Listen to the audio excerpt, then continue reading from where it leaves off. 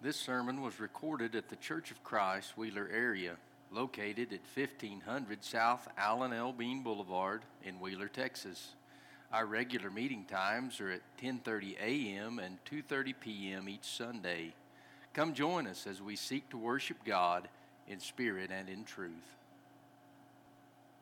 As we continue our series of studies related to the gospel and Christ and the things that the Bible teaches and the New Testament teaches in relationship or in relation to our salvation and our relationship with God.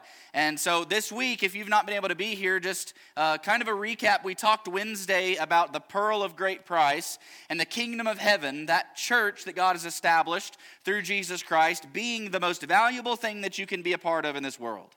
We talked Thursday about the sacrifice that Jesus made on the cross for each and every one of us, the things that he went through to become that Lamb of God. And we talked Friday about the door that's open today, that invitation that Jesus is extending to all of you, and that one day that door is going to close, and it's going to be too late. This morning, I want to dive in and I want to look at a story in the New Testament of a man named Paul. You probably are familiar with him. He's the Apostle Paul. And at the time in which he comes to Christ, his name was actually Saul. So don't be confused. I'm going to use the name Saul and Paul this morning. And I'm probably going to confuse myself at times on using those names interchangeably.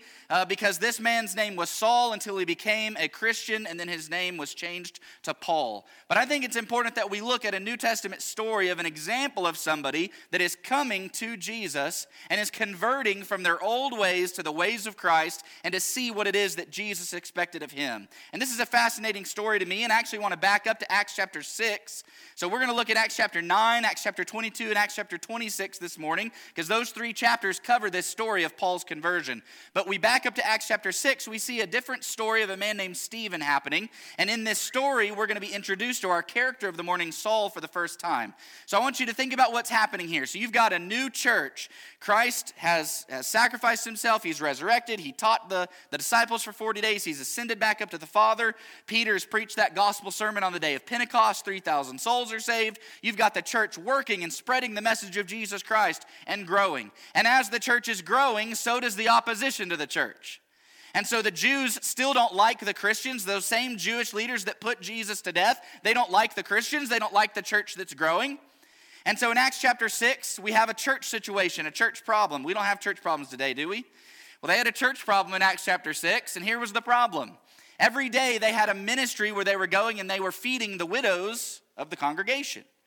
And the Grecians came to the apostles and they said, our widows are being neglected. They're not being fed. They're not being given the things that they're needed.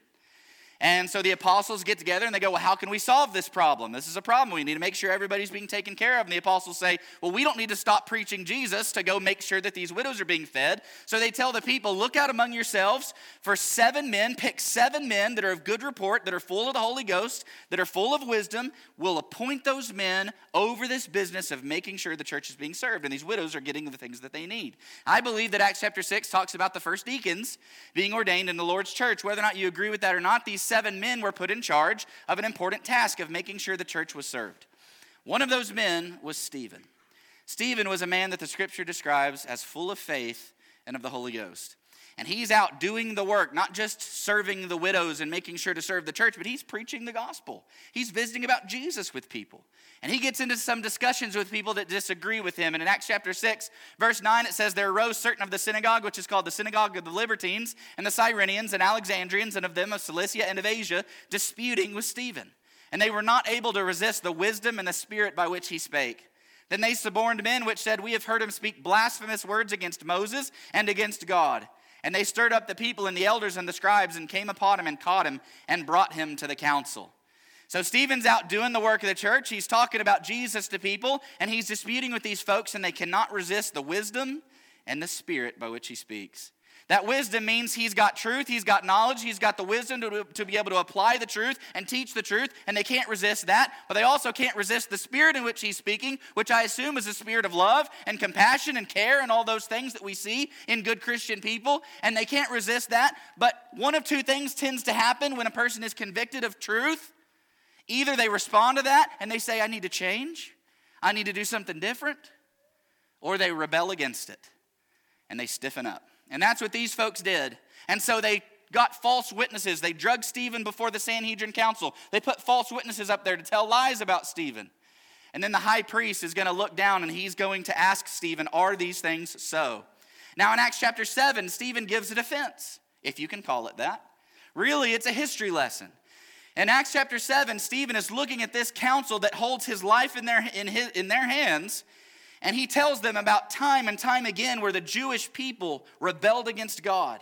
And God sent prophet after prophet to try to turn them back and encourage them to get back to God. And over again, they rejected those prophets and turned against God. And he ends his speech in Acts chapter 7 with these words, "Ye stiff-necked and uncircumcised in heart and ears, ye do always resist the Holy Ghost, as your fathers did, so do ye. Which of the prophets have not your fathers persecuted? And they have slain them which showed before of the coming of the just one, of whom you have now been the betrayers and murderers." Now that takes some boldness. That takes some courage and some strength for Stephen to stare at this council of people that could say, you're going to die at any moment. And he says, you've betrayed and murdered the Son of God. You're just like all the Jewish people of the past who have rejected prophet after prophet, except you've taken it one step further and you've killed his son. And that's on you. Well, as you can imagine, they didn't appreciate hearing that very much. And in verse 54, it says, when they heard these things, they were cut to the heart, and they gnashed on him with their teeth. But he, being full of the Holy Ghost, looked up steadfastly into heaven and saw the glory of God and Jesus standing on the right hand of God. And said, behold, I see the heavens opened and the Son of Man standing on the right hand of God. And then they cried out with a loud voice and stopped their ears and ran upon him with one accord and cast him out of the city and stoned him. And the witnesses laid down their clothes at a young man's feet whose name was Saul. And they stoned Stephen, calling upon God and saying, Lord Jesus, receive my spirit. And he kneeled down and cried with a loud voice, Lord, lay not this sin to their charge. And when he had said this, he fell asleep. Now I want us to notice a couple of things in this part of the passage. First of all, Stephen, after he delivers that rebuke that you have betrayed and murdered the Son of God, and they look down on him and they're angry at him, but then he looks up. And you can just see him before this council of people, and his head raises and he looks up into the heavens. And what God allows Stephen to see is something amazing. Stephen sees into heaven, and he sees God sitting on his throne. And he sees Jesus Christ, the Lord that he serves, standing on God's right hand. Now what's interesting to me about this is the one place in Scripture I've been able to find where it talks about Jesus standing at the right hand of God. Other places talk about him sitting, him being at the right hand of God. But in this particular instance, Jesus is standing. And I don't know if there's a special significance to that, but I imagine as God is allowing Stephen to see this vision, to comfort him and strengthen him for what Stephen is about to go through with those stones being hurled at him, it's almost as if Jesus is standing up, about to welcome Stephen home, and allowing him to see Jesus standing there waiting for him. Regardless, Stephen looks up and he sees this image and he tells the council, he says, I see Jesus standing by the right hand of God. They're angry at that and they cry out with loud voices and they run upon him and they grab him and they drag him outside the city. And one by one they begin to take off their outer garments. And their outer garments they laid down at the feet of a young man whose name was Saul. And Saul is our character of the morning. Now, they did this because it was impractical. They had layered outer garments that made it difficult to hurl large stones. So let's just be practical. And so before they committed a stoning of someone, they would take those outer garments off. And then they would select someone that they trusted and that they respected to stand there and to collect and to watch all of those garments as they stoned the person that they had decided was worthy of death. And so Saul is the person that they choose. And though he is a young man at this point, he is evidently respected enough and well thought of enough that he is the man they select to watch all their garments as they begin one by one to pick up these stones and hurl them at Stephen. And as Stephen is feeling the impact of these stones, he looks up into heaven and he cries out, Lord, lay not this sin to their charge. What an amazing attitude of compassion and mercy and forgiveness as Stephen is being stoned to death simply for sharing the message of Jesus Christ. And he asks God to forgive those people that are hurling the stones. And it reminds me of the words that Jesus said on the cross as he looked down and he said, Father, forgive them. They know not what they do. And Stephen is showing that Christian example here in this passage. And then he passes away. Saul, all the while, standing there in approval of this killing, this murdering of this man, Stephen. In Acts chapter 8 and verse 1, it says, Saul was consenting unto his death. And at that time there was a great persecution against the church which was at Jerusalem, and they were all scattered abroad throughout the regions of Judea and Samaria except the apostles. Now, we think about persecution a lot of times in the early church, and we think about Nero, we think about Rome, we think about some of the atrocities that Rome inflicted against Christians, but the reality is before it was Rome, it was the Jews. And the Jews persecuted the church and persecuted Christianity. And so Saul stood there approving of the death of Stephen. And as you can imagine, you've got an early church, you've got people that are committed to Christ. And all of a sudden, one of these men that they've selected to be over the business of serving the church and taking care of the widows and all that, he has been dragged outside of the city and stoned to death. And if that doesn't strike fear in your heart, then you're not a human being. And that's what happened to these folks. And so these folks in the early church, they scattered. But the fear wasn't so much about turning against Christ, because you know what they did when they scattered? They went and they taught Jesus in other places. And the church spread even more. But Saul, recognizing this, went about wreaking havoc in the church. He persecuted the church. A great persecution. Verse 3 and 4 says, he made havoc of the church, entering into every house, and hailing men and women, committed them to prison. Therefore they that were scattered abroad went everywhere preaching the word. Now, I want you to think about this for a second, because we can read through this and just not realize what's happening. But our character of the day, Saul, who becomes the Apostle Paul, this is a guy that was kicking doors down and asking people, are you a Christian? You believe in Jesus Christ? And if they had the courage and conviction to say yes, he was grabbing them and he was dragging them and binding their hands and their feet and taking them to Jerusalem to be punished. Some of these folks were thrown into prison. Some of these folks, like Stephen, were put to death for their faith. And Saul was the guy leading this charge, murdering Christians and imprisoning Christian people, men, women, and children. I just want you to imagine for a second, because we live in such a wonderfully blessed society today where we don't face a lot of persecution. And what we see sometimes as persecution has nothing on what these folks faced. Now, is a greater persecution coming for us? It's possible. Should we have that same conviction that the early church did in saying, yes, I'm a Christian, even if it leads to imprisonment or death? Yes, we should. I just want us to recognize this situation, though. And Saul is the guy that's dragging people out of their houses, and he's throwing them in prison. But as he is on his way to Damascus to do this with some very Christians, he's going to have a spectacular experience where he meets Jesus. In Acts chapter 22, Paul is telling this story of his conversion, and he says this in verse 3. I am verily a man which am a Jew, born in Tarsus, a city in Cilicia, yet brought up in this city at the feet of Gamaliel, and taught according to the perfect manner of the law of fathers, and was zealous toward God, as ye all are this day. And I persecuted this way unto the death, binding and delivering into prisons both men and women.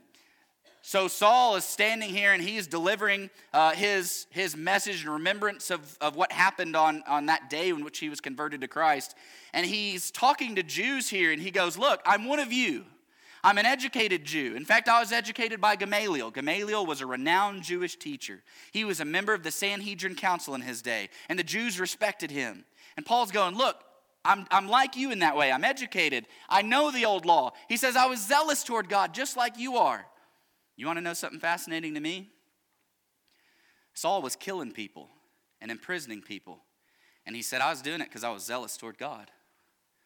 I was doing it because I wanted to serve God. I was doing it because I loved God. I thought that's what God wanted me to do. So he's throwing people in prison and murdering people because he thought that's what he should do. Because he thought Christ and Christianity was blaspheming against the old law. And so he's protecting the old law. He says, I was zealous toward God. I was trying to serve God. I was trying to be the best servant of God that I could be. And so I persecuted this way, that's the Christian way, unto the death. Verse 5, as also the high priest doth bear me witness, and all the estate of the elders, from whom I received letters unto the brethren, and went to Damascus to bring them which were bound unto Jerusalem for to be punished. You know why Paul was headed to Damascus? Because there were Christian people that had been found, that had been taken and been bound, and Paul was going to pick them up and bring them back to Jerusalem so that they could be punished for being Christians. But on his way, on that road, something amazing happens. It says, it came to pass that as I made my journey and was come nigh unto Damascus about noon, suddenly there shone from heaven a great light round about me. And I fell unto the ground and heard a voice saying, Saul, Saul, why persecutest thou me? Now imagine yourself traveling, you're on the road, you're just going to work. That's all Paul's doing, right? He's doing the work that he's supposed to do. And he's going to pick up these Christians and deliver them to Jerusalem. And all of a sudden, on his journey, this great light shines around him and he can't see a thing. And suddenly a voice from heaven says, Saul, Saul, calls him by name. Why are you persecuting me? Now he stops in his tracks just like you or I would. That's a crazy, amazing experience. Suddenly a voice from heaven's talking to me. And Saul says, I answered, who art thou, Lord? It's a logical question. Who is it that is talking to me? And he said unto me, I am Jesus of Nazareth, whom thou persecutest.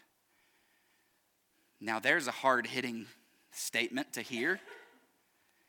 This voice from heaven, this great light that you're seeing, calls you by name, and you say, who are you? And he says, I'm the guy that you're persecuting.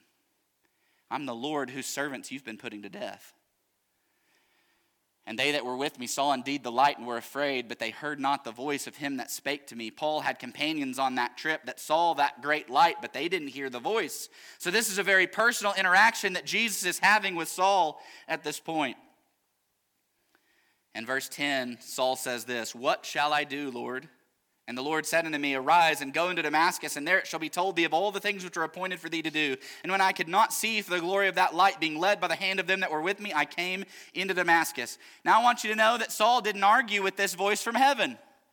Saul didn't go, no, you can't be Jesus. Saul believed immediately and said, what do you want me to do?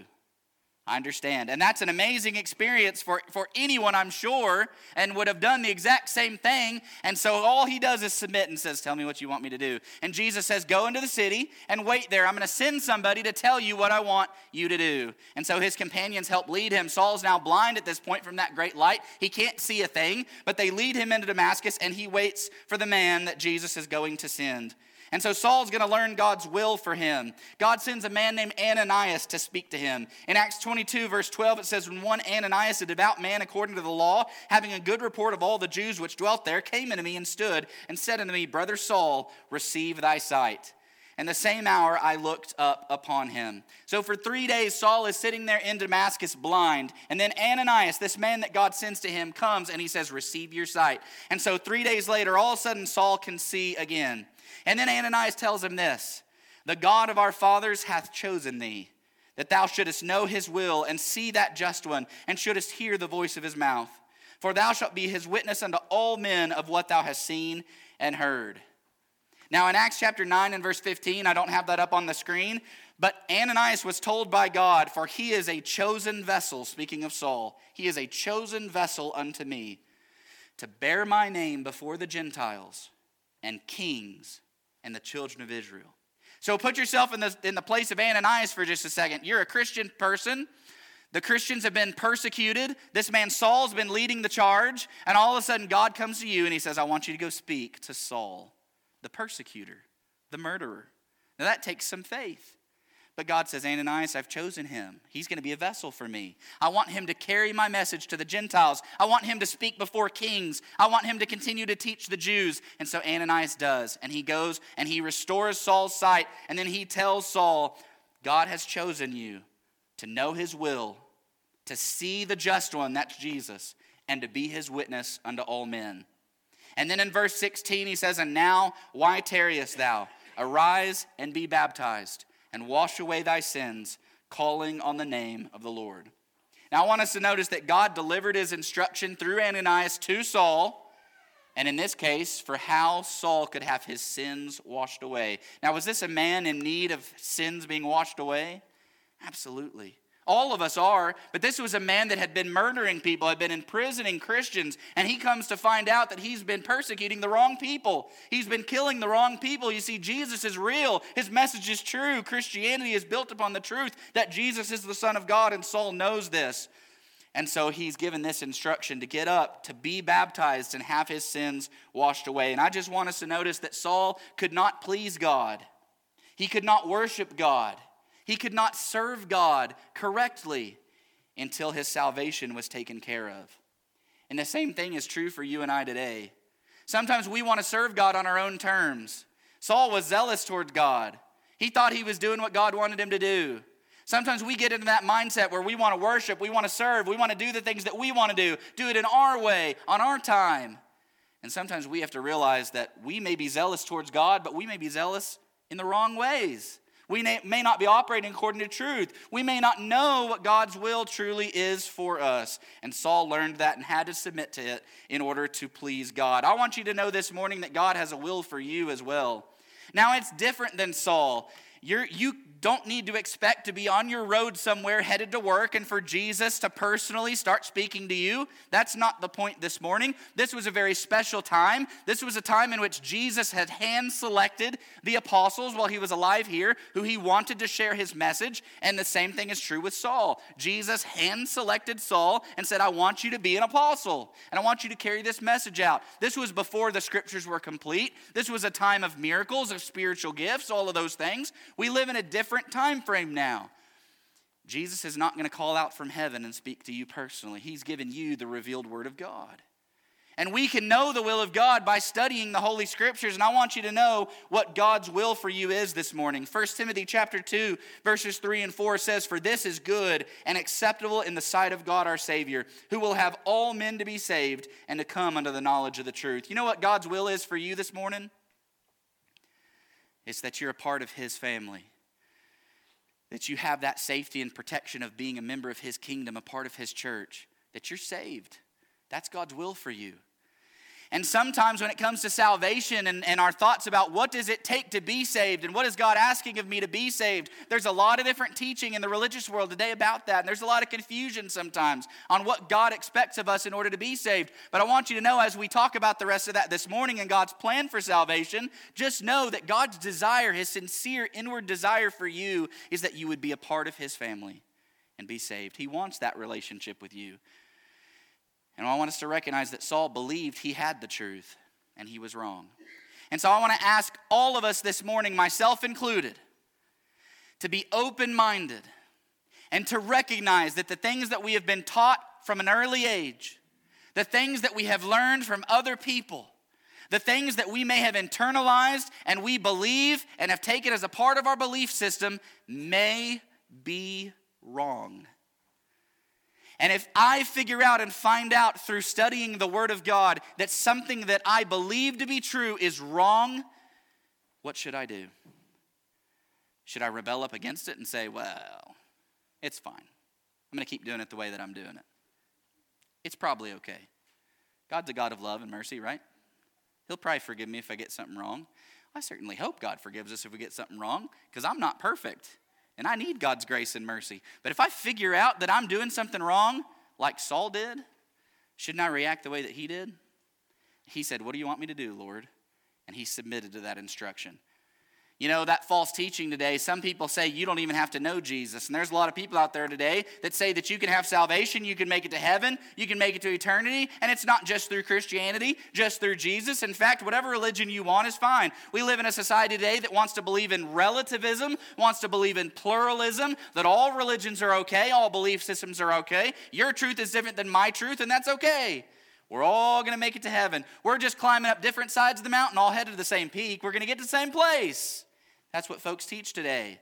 And I want you to know that's not what the Bible teaches. And we're going to look at that in just a second. Other times you'll hear people say, all you have to do is believe. As long as you believe in Jesus in your heart, that's all that God asks of you.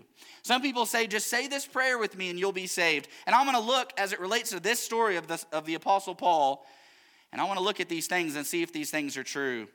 In Acts chapter 4 and verse 12, Peter said this, neither is there salvation in any other, for there is none other name under heaven given among men whereby we must be saved. Peter had the courage to stand up and to say, there is no other person, no prophet, no religion, no belief system that can save me except Jesus Christ. And when Jesus was talking to Saul on the road to Damascus, he did not say, pick your favorite religion. He didn't say, pick your favorite belief system. He didn't say, if you want to keep serving a different Lord, that's perfectly fine with me. That's not what Jesus said. Jesus said, go into Damascus and I'm going to tell you what I want you to do because I am the Lord Jesus Christ. In John 14 and verse 6, Jesus said, I am the way, the truth, and the life. No man cometh unto the Father but by me. The reality this morning is that Saul wasn't saved because he was a part of the Jewish religion. He wasn't saved because Jesus said, do what you want and believe what you want. He was saved because he listened to the words of Jesus and obeyed them. And the same thing is going to be true for you and I. You know, those folks that say all you have to do is believe in Jesus and that's all that's required. I like to go to James chapter 2. James chapter 2 verse 20 says, wilt thou know, O vain man, that faith without works is dead? Was not Abraham our father justified by works when he had offered Isaac his son upon the altar? Verse 24 says, you see then how that by works a man is justified and not by faith only. You know, there's folks that talk about this faith-only salvation. All we need to do is believe. God's not asking anything else of us. What's interesting to me is the only place in the New Testament where these two words are used together in this order is here in James chapter 2, where it says a man is justified by works and not by faith only. The reality is God is asking of more than just belief. And the point that James is making in this passage is that when Abraham's the father of faith, right? He's a faithful man. He believed in God. But you know what Abraham had to do? He had to back up that faith with action. He had to do works of obedience to fulfill that faith. And the same thing is true for us. So for those folks that say all you have to do is believe, I would ask you to consider the Apostle Paul in his conversion story. In Acts chapter 9 and verse 6, as Jesus is speaking to him on that road, listen to what verse 6 says. And he, Paul, trembling and astonished, said, Lord, what wilt thou have me to do? And the Lord said unto him, arise and go into the city, and it shall be told thee what thou must do. Did Saul believe at this point? Well, you tell me. He's trembling. He's astonished. And he's calling Jesus Lord.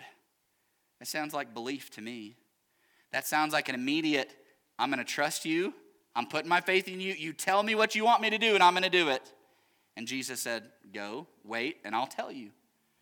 Saul believed, but was he saved? No, he wasn't. You know, some folks say, just say this prayer and ask Jesus into your heart, and you'll be saved. That's what God's asking you to do. And not only do we not see an example of that anywhere in Scripture, this story of the conversion of Saul tells us pretty clearly that prayer does not save. In Acts chapter 9 and verse 9, the Bible tells us Saul, was 3 days without sight, and neither did eat nor drink. All right, so I want us to remember, he's blind after that great light. He's sitting in Damascus waiting for Ananias. How long is he there in Damascus? 3 days before Ananias comes, all right? So you've got this blind man who's just realized that his life work in persecuting Christianity was absolutely the opposite of what he should have been doing. And the Lord of that Christian religion has spoken to him on that road and said, I'm going to tell you what to do. And he's sitting there for 3 days after persecuting people and killing people. What do you think Paul was doing for those 3 days? Well, we don't have to guess. Verse 11 says, the Lord said unto him, arise, go into the street which is called Straight, and inquire in the house of Judas for one called Saul of Tarsus. For behold, what was Saul doing? He prayeth. Now, I'm not one to like to read between the lines in Scripture a whole lot. I think we should just take the Scripture what it says. But I'm just going to ask you to read between the lines a little bit. What do you imagine he's praying for? What do you think was included in those prayers? If it was you, and you were imprisoning people, knocking doors down, dragging them out in the streets, putting chains on them, throwing them in prison, stoning them, killing them, and then realized that what they believed was true and that you were in the wrong, what would you be praying for? I tell you what I'd be praying for. I'd be praying for forgiveness. I'd be praying that God would forgive me and have mercy on me for the atrocities that I've committed against him and his followers. But for those 3 days, as Saul is sitting there and he is praying what I believe to be prayers of forgiveness and mercy, you know what he's told by Ananias? What are you waiting for? Get up and be baptized and wash away thy sins, calling on the name of the Lord. Did you know that belief that Paul had didn't save him? Did you know that the praying for 3 days didn't save him? You know what saved him? What washed his sins away? Being obedient to the will of God, getting up and being baptized for the remission of his sins. And when he did that, he was saved. His sins were washed away. He was a new creature. And what's amazing to me is that this man who was a persecutor of the church, who murdered people because they were Christians, God used him for great things. He became an apostle and an evangelist. He went on missionary journeys, at least 3 of them that we know, probably more. He established congregations in lots of different areas. He trained other people in evangelism. We know Timothy and Titus and many others that worked with Paul were trained by him. He wrote about half the New Testament that we read today, 13 of the New Testament books, 14 if you include Hebrews. Paul wrote those, this same man that killed Christians and threw people in prison. And he himself would go to prison for his faith multiple times and then eventually would be beheaded for his faith. But he stayed faithful to God and to his Lord Jesus Christ through all of that. And despite his past, despite his mistakes, his sins, the atrocities that he had committed against Jesus Christ, Jesus still used him. Jesus wanted him. Jesus desired a relationship with him. Jesus washed his sins away and then used him for great and wonderful things. And I want you to know this morning that same thing is true for you. God wants you to be saved. And you may be in the crowd today and you may be thinking about the mistakes of your past and the sins that you've committed and the things that you know that God is not pleased with. And I want you to know that all of those things, though they be sin and though there's a consequence worthy of death for those things, Jesus is offering to take that from you and to take it for you. He still wants you. He wants a relationship with you. He wants to use you in his kingdom just like he used Paul to do good and wonderful things to improve the lives of people here and ultimately to share eternity with him. God wants that with you just like he wanted that with Saul. In Acts 26:19, Saul is standing there, Paul at this point, before King Agrippa, and he says, I was not disobedient to the heavenly vision, but showed first of them of Damascus and at Jerusalem and throughout all the coast of Judea and then to the Gentiles that they should repent and turn to God and do works meet for repentance. Paul said, look, I was told what to do and I was not disobedient to it. I said, yes, Lord, I'll do it. And he said, I tried everything from that day on to do what I needed to do what Jesus asked me to do. He said, I was not disobedient. You know, some folks will look at this story and they'll say, well, see, God chose Saul specifically. He didn't have a choice. He was being controlled. Some of that Calvinist influence and doctrine. And I'm telling you, Saul had a choice. He could have been disobedient. He could have said, no, I'm not doing that. But he didn't. He said, I'm going to obey. And he used his free will to say, I'm going to choose to follow you. And when he did that, God blessed him and used him. And then we see the end of Paul's life. After all of the amazing things that he's able to do, this is the perspective that he has as he's writing to the evangelist Timothy in the last letter that we have in the New Testament from Paul. This was pretty soon before his death. He said, for I am now ready to be offered, and the time of my departure is at hand. I have fought a good fight. I have finished my course. I have kept the faith. Henceforth there is laid up for me a crown of righteousness, which the Lord, the righteous judge, shall give me at that day. And not to me only, but unto all them also that love his appearing. How is it fair that Paul has this mindset? This guy imprisoned Christians. This guy stoned people. This guy looked at Stephen, the scripture describes as a man who was full of faith and all the Holy Ghost, and he said, yes, stone him. How can this man feel this way? Because that's what Jesus will do to a broken life. To a life that's not dedicated to him. He'll come in and he'll change us and he'll help us to be different. And this Paul was a far cry from the Saul of the old days that said, yes, stone him. This man had been changed. This man was different. And at the end of his life, he didn't face death with fear. He faced death with joy and anticipation. And he said, I know that there's a crown that's waiting for me. And if my time is now, if I die today or tomorrow or next week or next year, I'm ready because I've fought the fight. I've done what I could do. I've run the course. I've done everything that God's asked me to do. I've tried to be as obedient to it as I could. I've done everything that I can do, and I know that that crown is waiting for me. And not just for me, but for everyone else that will love Jesus and look forward to his appearing as Paul did. You want to know how Paul was able to do that? It was with this mindset. Philippians 3:13. He said, brethren, I count not myself to have apprehended, but this one thing I do, forgetting those things which are behind and reaching forth unto those things which are before, I press toward the mark for the prize of the high calling of God in Christ Jesus. You know what Paul had to do? He had to put his past behind him. He had to say, yes, I've made mistakes. Yes, I've sinned against God. Yes, I've done terrible things in the name of God. But I'm going to put those things behind me. And I'm going to push forward. And I'm going to look towards that mark. I'm going to look towards that place where Jesus has promised that he'll take me. And I'm going to keep working towards it. And this morning, you may be in a spot today where you recognize the sins of your past and the things that haunt you. And I want you to know you're not alone in that, first of all. All of us have things in our past we regret. All of us have things that haunt us, decisions and choices, words that we've spoken, things that we've done that we regret, that we wish that we could take back, just like Paul. But I want to encourage you to do what he's done. Put those things in your past and press forward. Press on.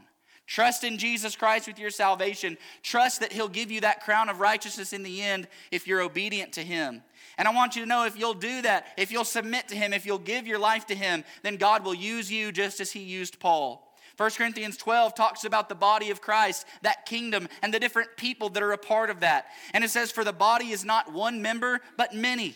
And if the foot shall say, because I am not the hand, I am not of the body, is it therefore not of the body? If the ear shall say, because I am not the eye, I am not of the body, is it therefore not of the body? Or if the whole body were an eye, where were the hearing? If the whole were hearing, where were the smelling? But now hath God set the members, every one of them, in the body, as it hath pleased him. And I want you to know that if you will give your life to Jesus Christ, he will place you into his church. He will save you, and he will use you. And we need every single person in this world that will listen to this message to join this mission and this cause for Jesus Christ.